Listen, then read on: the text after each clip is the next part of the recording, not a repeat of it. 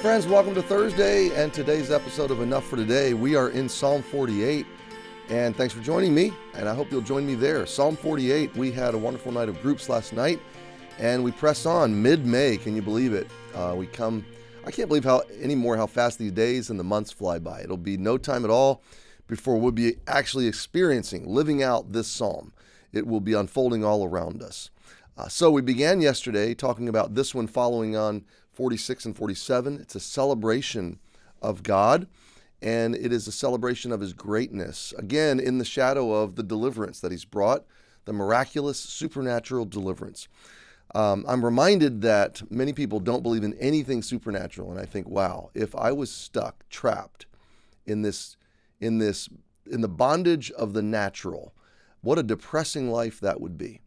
I'm so thankful that we have a God that resides outside of the boundaries of the natural order. He created the natural order. He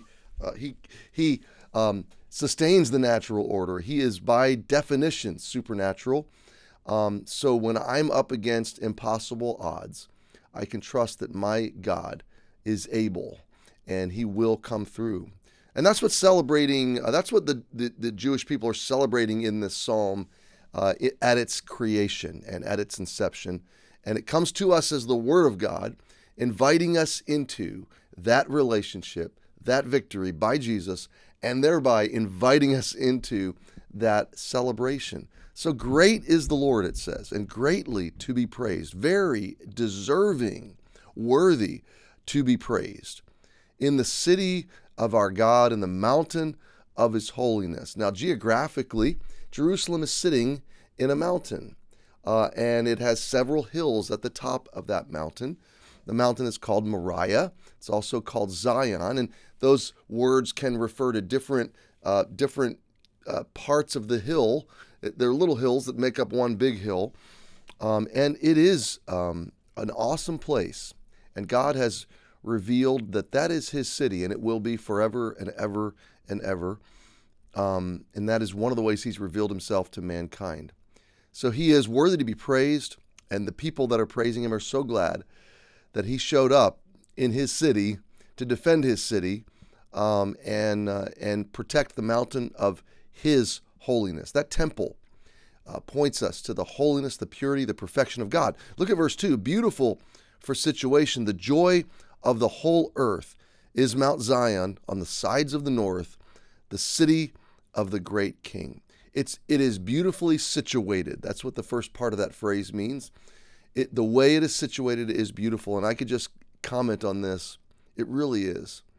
There are few places on earth that I love to visit as much as the Holy Land and particularly Jerusalem. And I can't even explain fully why.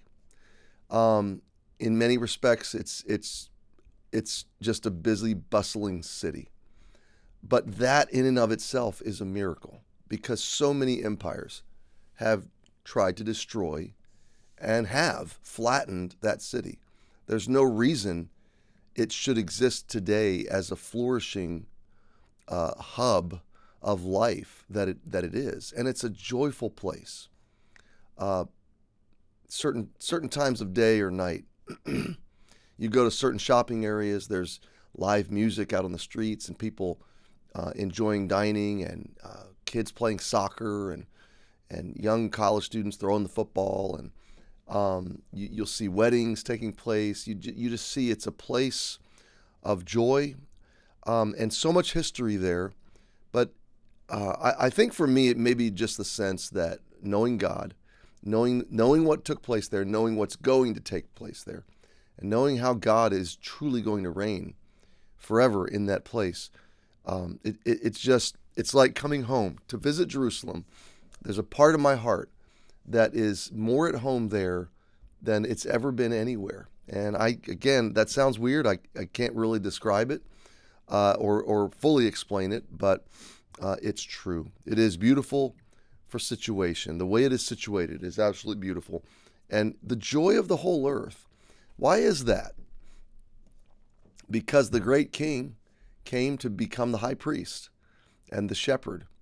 The shepherd of the sheep became the lamb to rescue them, to bring them into relationship. So the source of joy came to reclaim, to redeem our reason to have joy.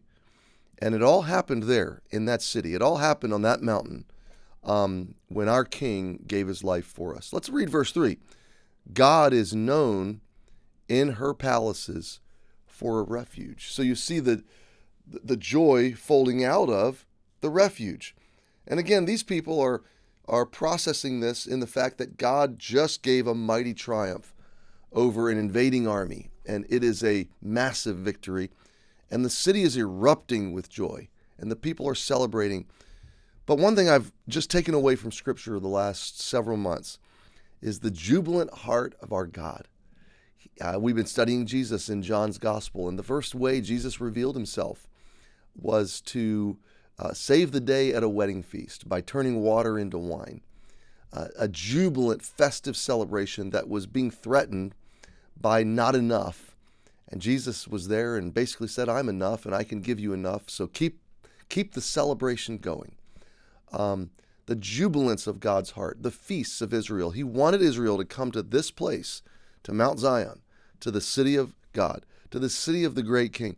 He wanted them 3 times a year to gather as tribes and as a nation and to feast for a week and to celebrate and worship and jubilance. He wanted, our modern vernacular concept is it's a party. Now, we tend to think of something sinful in that regard because our parties tend towards debauchery and self-destruction in the carnal sense. But in God's economy, this is the consummation of joy and celebration and victory. He is a jubilant God, and he is worthy of that jubilation. He wants you to experience it, and he wants you to express it, and he wants you in verse 3 to see him, to know him. But how do you know him? I think it's J.I. Packer that began his book, Understanding God, or Knowing God, with the idea that the most important thoughts you ever have, the most important thing you ever think is what you think about God, because that frames everything else about your life. How does God want you to know him?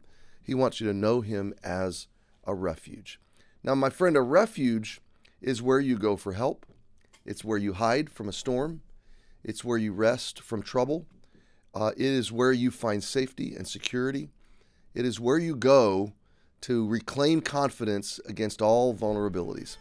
And so I leave you with that thought. Your God wants to be known as a refuge. See him as that today. Run into him, run into his arms, rest in his refuge, and know that he's got you. He's got you. He's got this. He's got you. So put the problems in his hands. Hey, happy Thursday. We'll see you tomorrow.